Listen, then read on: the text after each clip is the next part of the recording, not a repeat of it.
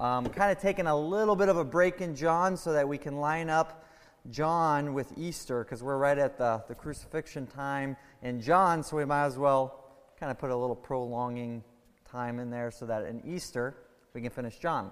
So we brought in this series, and the design of this series, in case you haven't been here, is it's mainly for us as Christians. What we're doing is we're actually looking at our lives, looking at the different aspects of our lives, and asking this question: how can this specific aspect of my life be glorifying to God? So whatever it may be, whether we're going to do citizenship, employment, financial stewardship, marriage, all those aspects, I think is a proper question for every believer to actually just simply say, okay, God, how can I be glorifying in that aspect? And I think that's going to be the desire for every believer in this room, is there is a desire for us to want to be glorifying to Jesus. Something happens in redemption where desires change and we move from this desire simply of our flesh, even though it still exists, but now it's been added to want to honor and worship our great God. And so that's going to be it. Today we're going to be dealing with family, or probably better would be parenting, because we will be doing marriage a little bit later. So we're going to look on how we can parent for the glory of God. And let me kind of tell you a little bit of what's going on with me, so you guys can be in prayer and just in understanding. This has been by far probably one of the hardest sermons I've ever had to put together.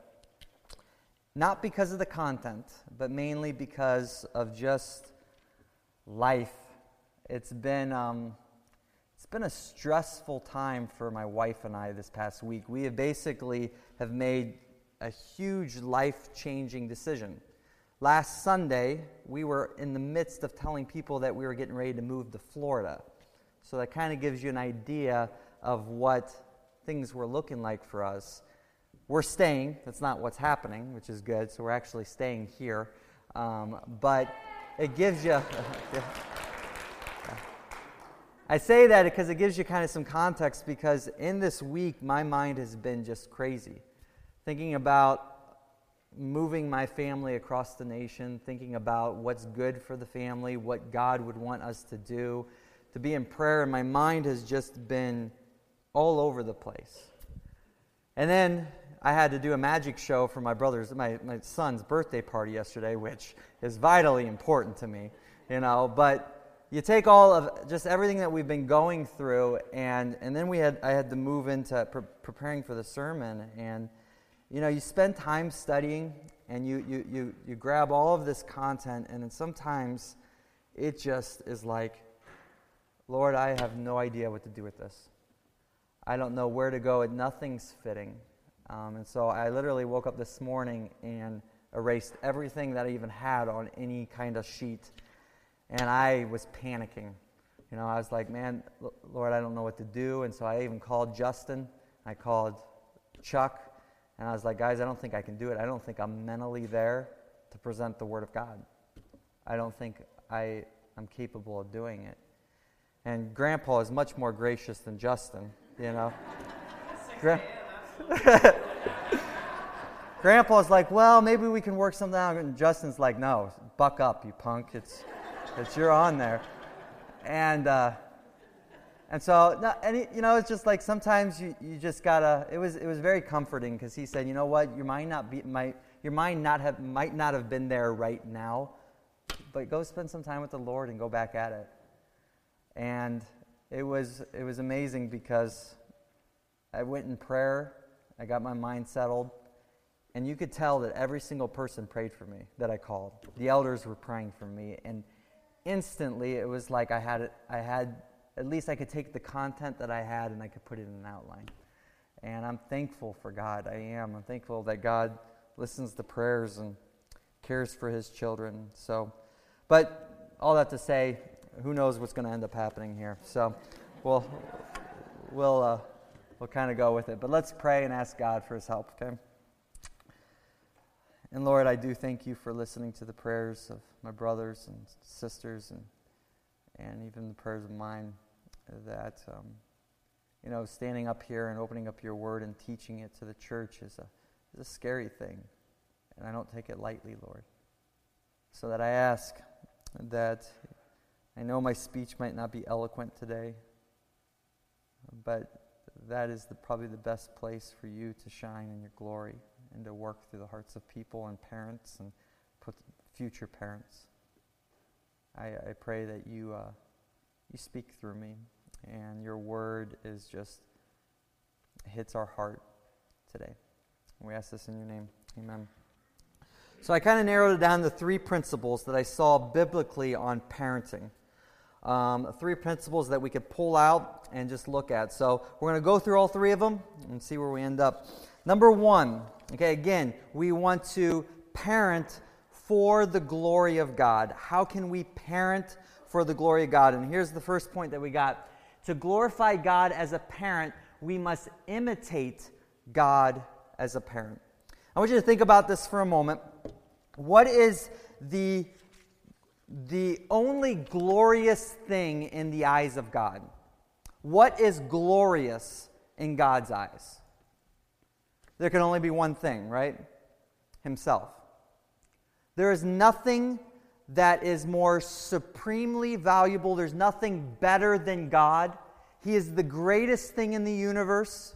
There's nothing more supreme or wonderful than Him. And so for God to give any honor or to have any pleasure on anything outside of Himself would be idolatry, because He is the greatest thing. So God sees glory in Himself. That's where glory resides, in Himself. And so when you come to creation, you have to recognize that all of creation is designed to reflect that glory. Because you'll read this from Paul in Colossians. He says this, that all things were created by Him and for Him. So everything that He has created was designed to give Him pleasure and glory. Revelation will say it this way. It says this, Thou art worthy, O Lord, to receive glory and honor and power, for Thou hast created all things, and for Thy pleasure they are and were created. So everything was created so that God would receive pleasure. That's the purpose. And the only way that God can see glory or have any pleasure in anything is if it reflects Him. All of creation must reflect His glory. That is the purpose of creation. And so you go through the list and you'll see the stars are being created. You're seeing that the waters, the animals, the trees, everything is being created all to manifest an attribute or a part of our grand and great God. Isaiah writes that the angel spoke in Isaiah 6 that the whole earth is full of His glory. That's because everything that He created was a picture, a reflection of who He was, or who He is. That's why you see in Psalms 19 that it says that the heavens declare the glory of God. The stars are there to display the power, the might, the majesty of our great God. That's why they exist. And that's why everything in all of creation exists. And so you come to man and family, and nothing else changes. It's the purpose of why God created men and women and children and a family unit. Turn with me to Genesis chapter 1.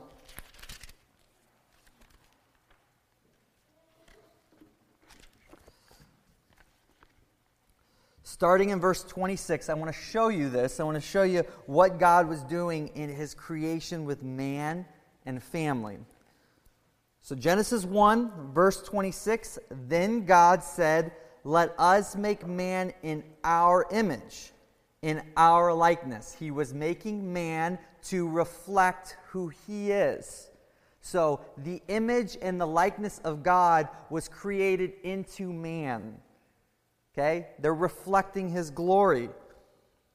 And let them rule over the fish of the sea and the birds of the air, over the livestock, over all the earth, and over all the creatures that move along the ground. So even the creation of man's job was to reflect God. God being an authoritative God in control of everything, He tells man, who's in His likeness and in His image, I want you to have that role that is going to reflect who I am. So catch that. Everything that God creates is to reflect Him. So God created man in His own image. God does it. In the image of God, He created him. Male and female, He created them. So He creates man, He creates woman, and He institutes marriage.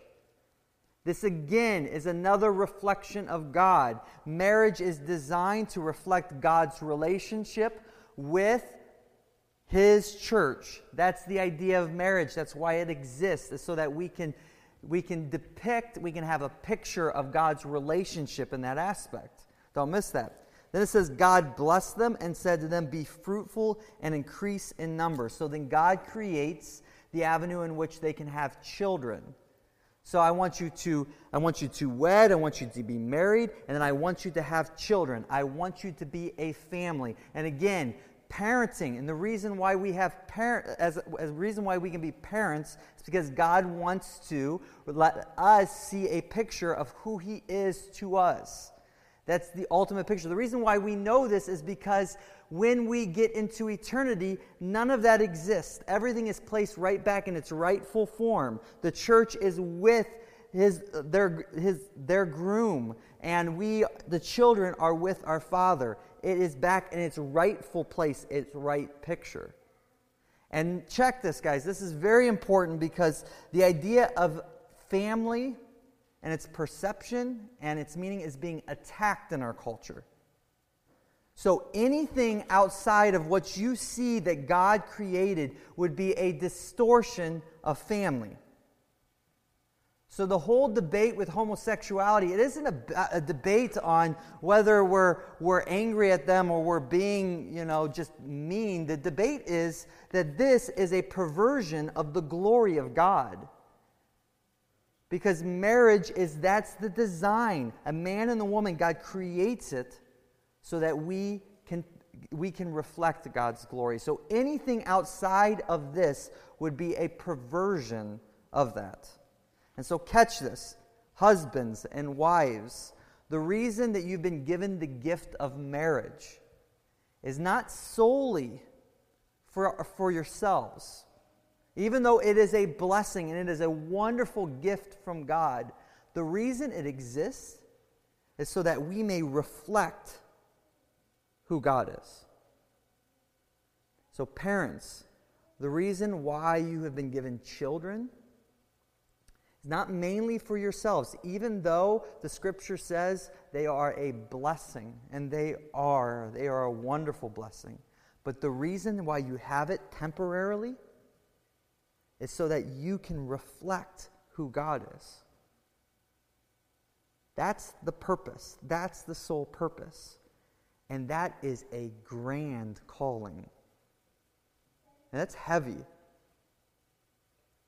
But that's what the design was for. All of creation is doing this. All of creation is shining bright the name of God in all aspects of what they do. And so should we. We should make our effort to allow our lives, especially in parenting, be glorifying and reflecting to God. So, if we are going to parent for the glory of God, what we must do is we must reflect God as a father. That is the only way. So if we are going to be in this right aspect of actually giving glory to God, the only way that we can do it in a proper way is if we are reflecting the true picture, which is God as a father. So what we do is we take what we see God as a father as, and we go and apply that to our role as parents. Now catch this. When you go through the Bible, Larry brought this up the first time we were starting to make topics for this sermon series. And he brought it up and he said, there's not much about preaching. There's not much about parenting. And all of us in the preaching team here were like listing out verses, the rod and train up a child, and we're like, there's plenty of stuff in there. Well, trust me, Larry's right. There's not much in just the talk about parenting in the Bible. I mean, when it comes to the common sense things, the practical things, the personal preferences, how you raise your children, and the child rearing stuff, you don't find much of that in the Bible. And I think mainly because God is our example. He is the one that is going to demonstrate how He wants us to parent. So when we face our trials as parents, and we have all different contexts, all different children who act in all different ways, we're not going to be able to go to a Bible verse and apply it to everything. That's not going to be there. But the principle is God is saying, I am your Father. Look at how I would parent. And do that and parent in that way, and that will reflect my glory. So, if we are going to parent for the glory of God, we are going to look at our example and we're going to ask how He parents. And so let's just look at a few examples of our God as a father and what characterizes Him as a dad and what He does in the parenting role. Okay? So a few examples. To parent like Christ means that we love our children. This is the basic. This is, if we can put the theme over parenting, this is what it is. It is love. Is that God has given us our children so that we would pour out love on them and we would be a reflection of what God does. This is what characterizes God. He is a God of love to His children. See, in 1 John, it says, see what kind of love the Father has given to us, that we should be called children of God. Soak in that and understand that the calling as a parent is for us to love like Christ loves us. In deep ways, that's it. And so we can break down love, the way love looks in a few ways, on a few characteristics of love. So it goes like this. Our love is going to be sacrificially. This is how God loves. He loves sacrificially. We know the passage for God demonstrated His own love towards us, and while we were yet sinners, Christ died for us. His love did not stop on what was convenient for Him. He gave everything, even His own life for His children so that He could be close to His children. So the love of a parent has to be sacrificial. If we are going to reflect God's glory in parenting, it has to be sacrificial. The kids come first. We give everything for them for the sake of love. Number 2, that love is provisionally. This passage in Matthew where Jesus says, look at the birds of the air. They neither sow nor reap nor gather in the barns, and yet your heavenly Father feeds them. Are you not more value than they? And which of you, by being anxious, can add a single hour to his span of life? And why are you anxious about clothing? Consider the lilies of the field, how they grow. They neither toil nor spin. Yet I tell you, even Solomon in all his glory was not arrayed like one of these. But if God so clothed the grass of the field, which today is alive and tomorrow is thrown into the oven, will He not much more clothe you? Our God looks at His children and says, I will provide for you everything that we need. All our needs are met and beyond. And we sit here today blessed because we have a God who is gracious in His provision. This is the job of a parent. We work hard to provide for our kids. And this is something that we should not take lightly. You know, a passage in 1 Timothy 5:8, it says, if anyone does not provide for the needs of his family, he is worse than an unbeliever. Believe it or not, there are a lot of parents who see their kids as obstacles and in the way of them for doing their hobbies and their wants. And our calling in reflecting God's glory to our children is a provisional calling. We must go to work. We must do whatever it takes for our children, for our God has done that for us. Next, we have a compassionately love. You look at this passage in Psalms 103:13. As a father shows compassion to his children, so the Lord shows compassion to those who fear him. As parents, one of the best ways to love our children is through compassion. They are sinful beings. They are wretched beings. They will screw up often and often and often. They, yes, will screw up. I know that. But the goal of a father and a mother, one of the ways that we reflect God's glory is by showing compassion, being slow to anger, rich in mercy to our children. That is who God is to us. How dare we not show that to our children? Last way is permanent. Who can separate us from the love of God? Many of you guys in this room have children that have done horrible, horrible things to you. They've hurt you in many, many ways, and the relationship might be stained right now. But your call is to love them permanently. Doesn't necessarily mean you're going to have this great restoration right away, but we have a God that has many, many children that have gone on their own path. And he stays pursuing them, and he stays loving them with open hands whenever they want to come back. That's the call for us to reflect in the way of love. Another way that we can act as though we're. You can go to the next slide. To parent like Christ means that we will discipline our children. Hebrews 12:6, for the Lord disciplines the one he loves, and he chastises every son whom he receives. Discipline is a necessary factor for us to be parents. If we are going to be parents like Christ is a parent to us, and we're going to reflect his glory, discipline has to be a part of it. I was talking to a guy the other day, and he was telling me that he never disciplines his kids. And then he goes on and describes that his kids are horrible kids.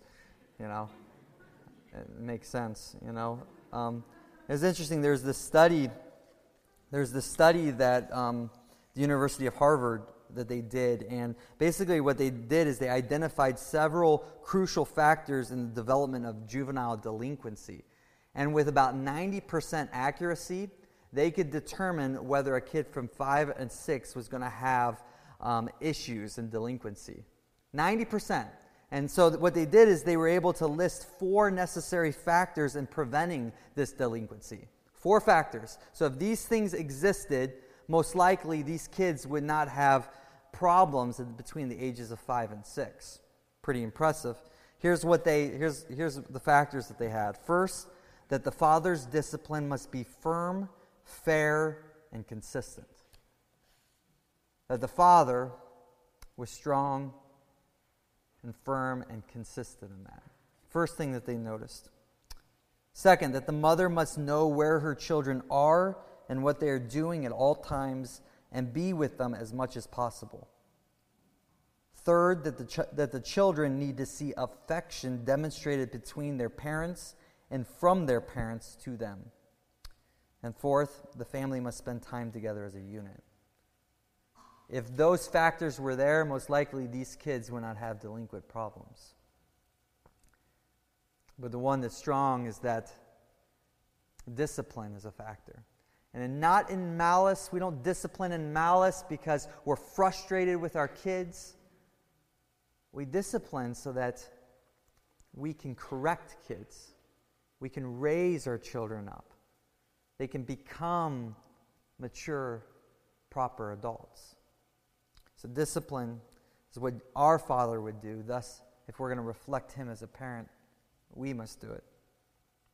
And number 3, we're going to be a parent like Christ, we must dwell with our kids. We must be with our children.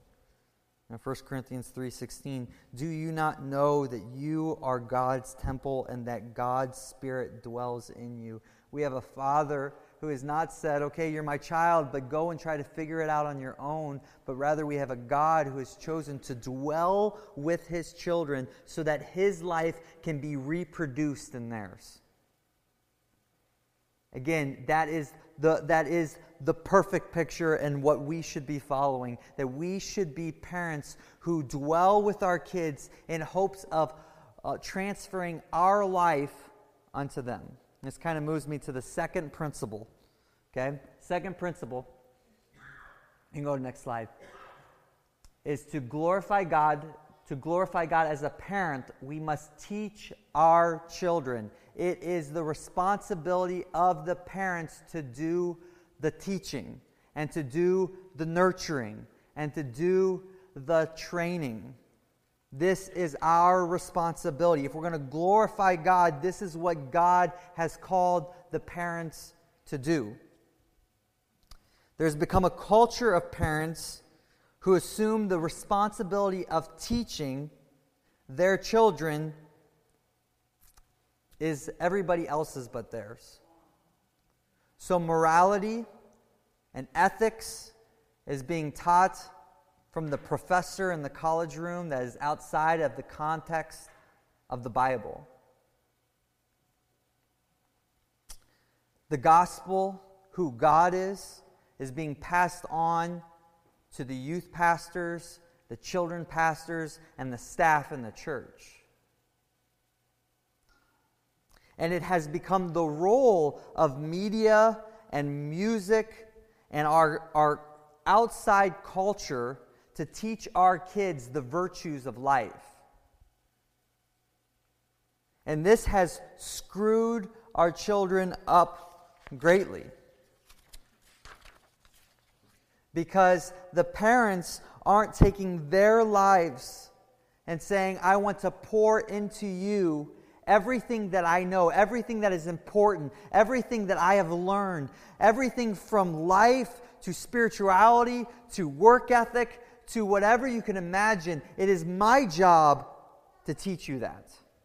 And if we let the world do that, it becomes a dangerous, dangerous thing. Our Heavenly Father, again, has chosen to come to us, to live in us, and teach us as we walk as His children. He constantly is convicting and showing us and maturing us towards all aspects of our walk. And so should we see our role as parents. You think about the people who have affected you the most in life are most likely the people who have spent the most time with you. My wife to this day makes fun of me because I do the same jokes my dad says all the time. Every one of my brothers, we love music. You know why? Because my dad was a crazy hippie and he loved music. Seriously, every one of us. Sports, we all played sports because my dad was passionate about it. And he dwelt with us. And you know what? All of us love Jesus because of my mom and dad. That was their greatest passion.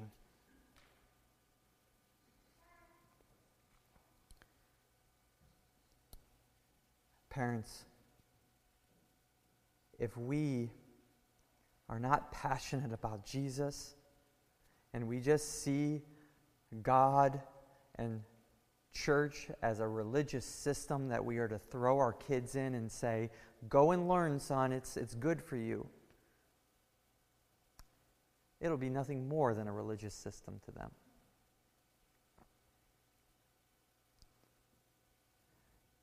90% of what our children learn will not be verbal teaching. 90% of what they learn is everything that they watch from you. How you speak to your spouse. What you talk about.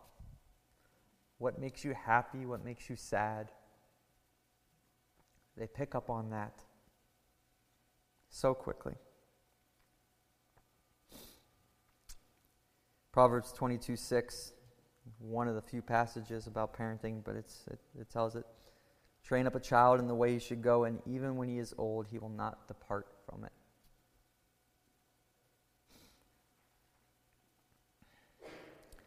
Turn to Deuteronomy chapter 6 with me. A very, very important passage to any Jew.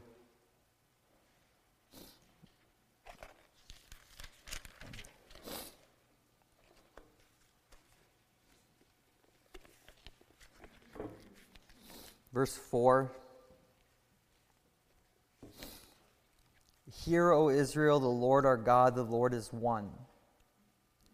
And then he calls them to do something. Love the Lord your God with all your heart, with all your soul, with all your strength. That's the start, is that your heart and your passion for God is towards love for Him. These commandments that I give you today are to be upon your hearts. The commands from God are to sit deep from inside. And then he says, impress them on your children. Talk about them when you sit at home, and when you walk along the road, and when you lie down, and when you get up. Tie them as symbols on your hands, and bind them on your foreheads. Write them on the door frames of your houses and on your gates. God called the nation of Israel to say, love me, let my commands be deep in your heart, and then tell your children consistently. The most important thing that we can do for our children is to intentionally and continually bring our kids up in the training and the instruction of the Lord. You, mom and dad, mainly you will be the leader in this.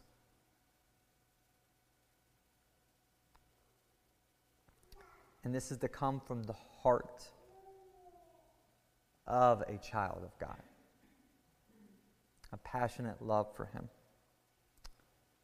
Again, this is the ultimate call of a parent, to be the teacher, to be the one whose life is being transferred to the child.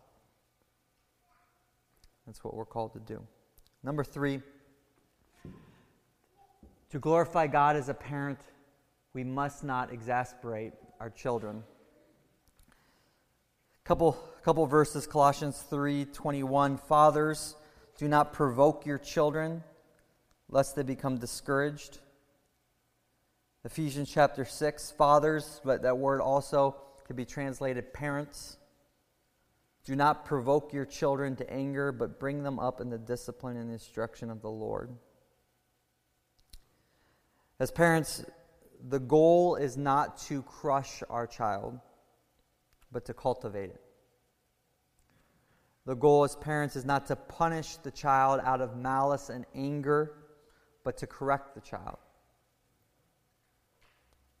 We have to be discerning with our child to make sure that we don't frustrate our children.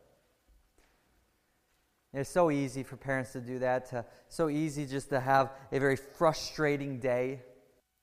Things are crazy, the house is a mess, and all of a sudden the kids become a nuisance and they feel that.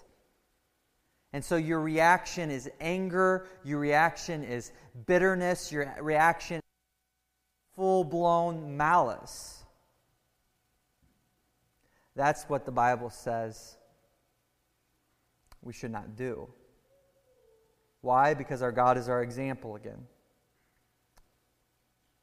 He has many wayward children, but the Bible says He is slow to anger, rich in mercy. He is patient with us. And we must, with our children.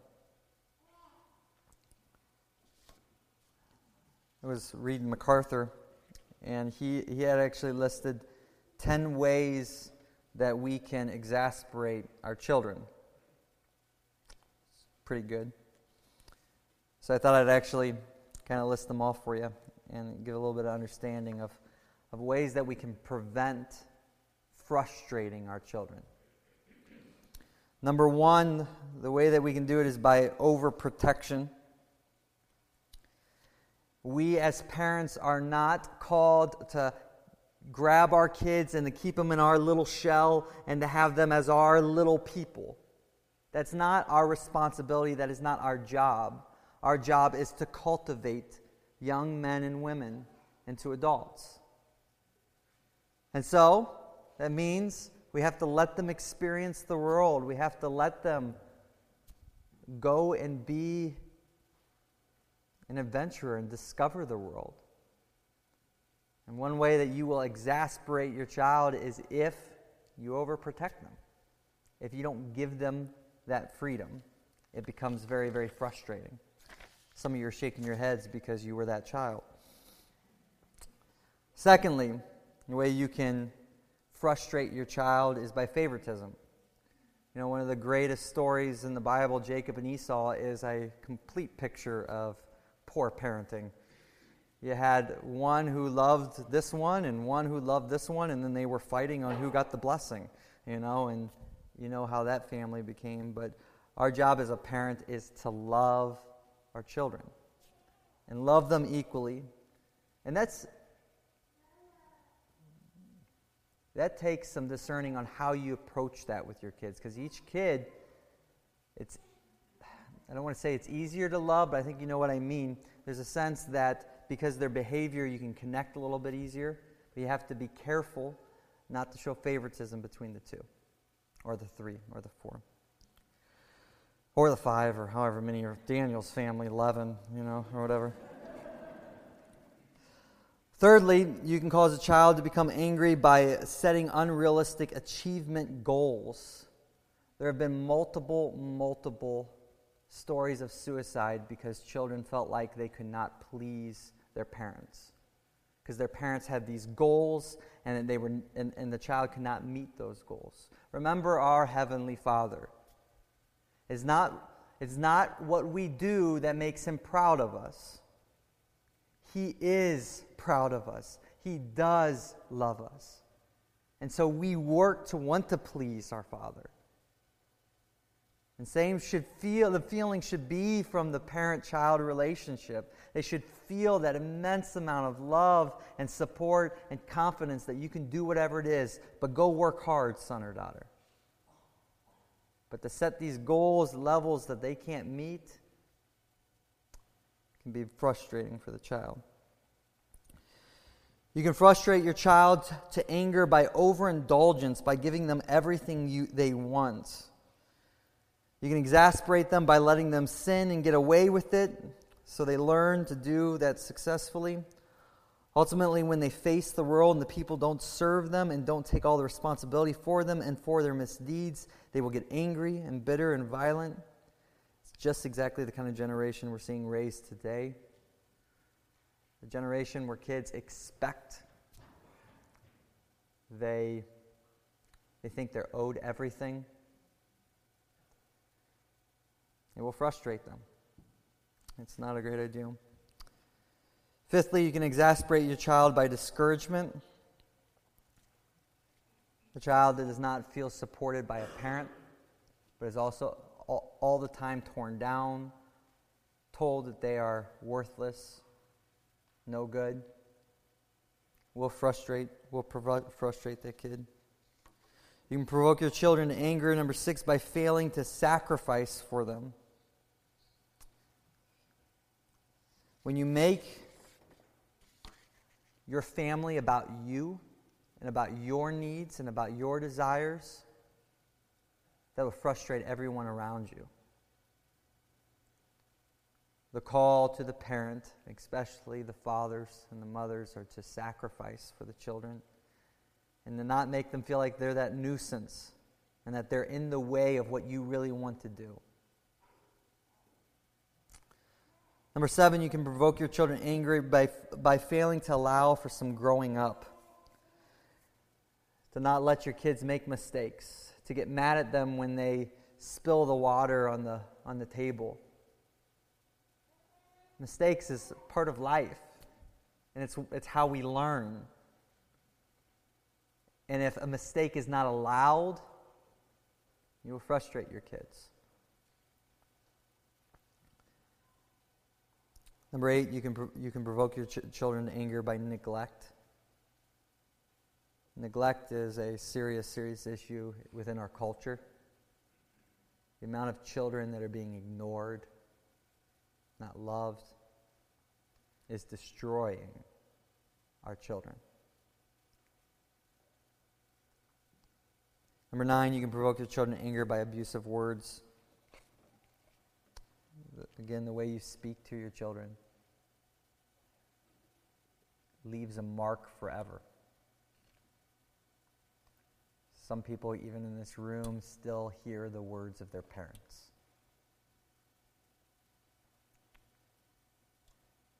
And lastly, physical abuse. To beat or to hit a child is never okay. We are called to imitate God as a father. We are called to teach our children, and we are called to not exasperate our children.